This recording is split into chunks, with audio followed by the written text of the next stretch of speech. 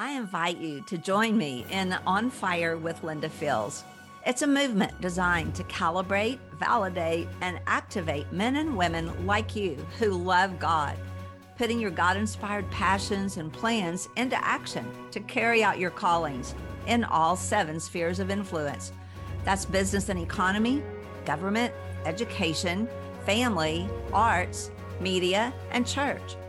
On Fire with Linda Fields exists to help you complete your God-given assignments with a community of kingdom connections.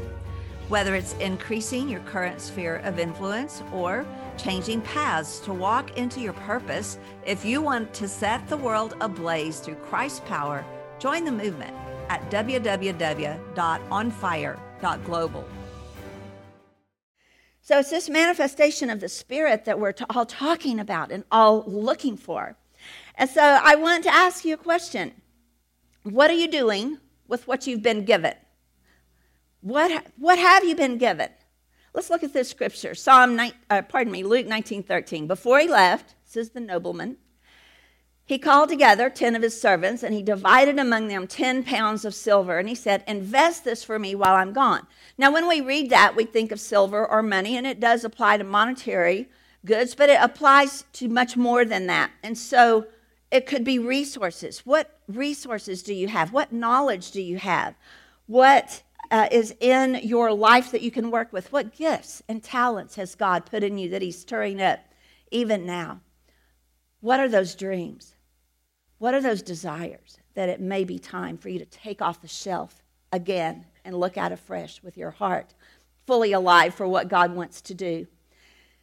The Lord has given each and every one of you very special desires, very special gifts. They're things you love to do that you know you're gifted for.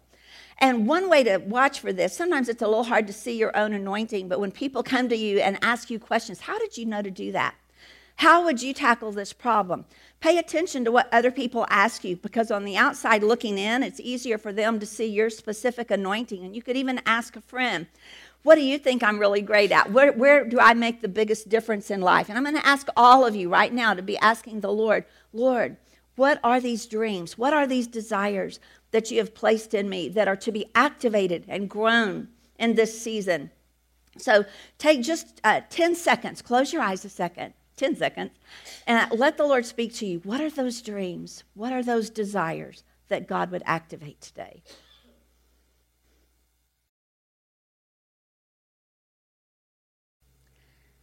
So as you're letting the Holy Spirit work, things are coming to mind.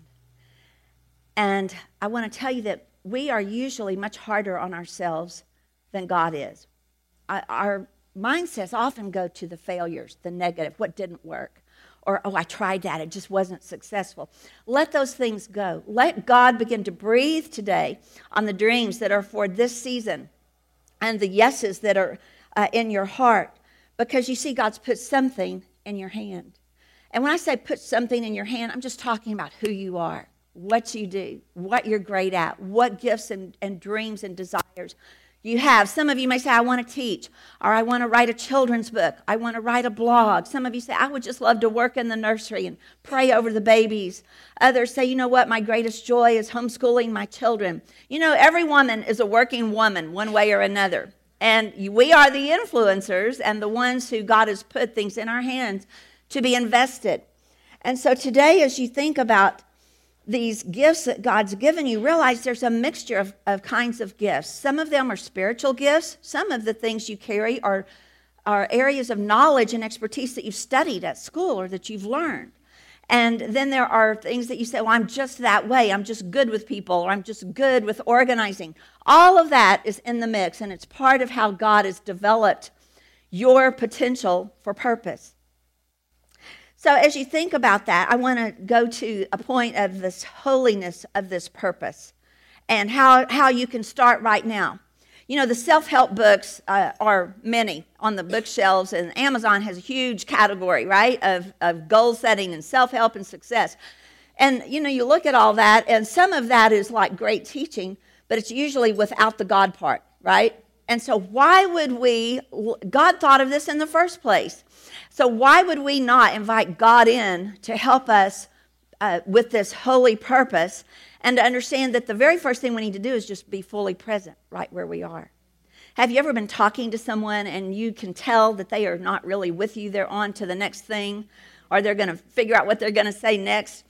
And one of God's greatest gifts for women of influence is to be fully present and to, when you're talking to someone, look right into their eyes and see them and know them, and to be engaged with what is in front of you. So right now, let's just begin right here. This is the perfect starting block. We want to be present where we are right now and invest what we have and watch God work with it. And this is going to give God glory and help others around them. In 2012, I found that my brother was very sick. And that's my brother who was 4 years younger than me, that little boy I baptized in the plastic swimming pool so many times. And years later in 2012, I found that my wonderfully talented musical brother was very sick. And there's a whole story behind this I've written in some of my material, but I want to go to a specific point with you right now. When he began to understand that something was very wrong in his body, he had had some trouble navigating the medical system to get help. And I ended up taking him on a trip. He said, I just wish I could take a trip. We didn't have any idea how really sick he was. And he said, I want to go to San Antonio. I want to go to the river. I want to hear the mariachi bands. I want to eat Mexican food on the river and go to the Alamo and all these places we went when we were little children in South Texas. And so my husband and I went to get him. And when he answered the door, I'm telling you, the gravity of his situation just hit us in the face because he was so frail. And everything in you would say, get him to the hospital. But the Lord goes, take the trip. And so we put him in the back seat of the car, went to San Antonio, went to the church where our daddy preached, where I was saved, where my brother was saved, where my little brother would ring the church bell in the foyer and go up with the rope because he was such a little bitty thing. And the Lord did so many awesome things. The Holy Spirit was all over this season. And at one point, when we finally got him into a doctor, and I had him in a wheelchair and was rolling him up to the receptionist's desk. And this was a place where all the indigent care of Houston went. So hundreds of people in the room. The gravity of the pain was heavy. Little children, older people, all in between. And so just to even get in the room was a real work of faith, just to not crater with it because of the spiritual dynamic. So when I rolled my little brother up to the reception desk, there was a woman there who I will love forever, although I don't know her name. And she had a stack of files this big, and I don't know how many people she had taken care of that day. And when it was time for her to help my brother, she didn't just, next, get the form, shove it in his face, fill it out. No, she took this stack of files and pushed them over. She took her glasses off. She put her pen down. And then she looked right up at my brother, full in the face, and she goes, "Hi, Lovey." She said, "What's your name?" And a portal of heaven opened in the hospital waiting room. And he sat up a little taller. He said, "Well, my name's Danny. My name's Daniel. Here's what's going on." And what I observed that day was so phenomenal that I try to teach it to everyone that I have a chance to talk to, because so many people don't feel empowered to change the world. They say, "Well, I can't do anything. I'm not anybody. I don't have anything great to work with. I don't have a huge success." Well, hey, do you have a mouth? Can you make eye contact with someone and be fully engaged and fully present and look at them? And can you see them? Can you make them feel seen? Do you know what a huge benefit that is in the earth for God to do his work of transformation? We want to transform the world. And yet, sometimes we need to start with the 3 square feet around our desk chair, our office, our car, our place of work. So this morning, the reason it might sound trivial to ask you to be fully engaged, and yet that's risky if you discard that comment for the fact of, yeah, I know what you're talking about. I'm saying, no, this is a big deal. It starts right here with being fully engaged and looking at people that God brings across your path and seeing them and letting God do his work with you. This is part of what you do to step into your holy purpose. Sometimes you come to meetings like this and you get all excited and then you go home and nothing's different Monday. You've been to a few of those? They're out there. And it's my passion that whatever happens in this room today truly is something you can take right now, take to the bank, so to speak, and change the way you do life on Monday morning.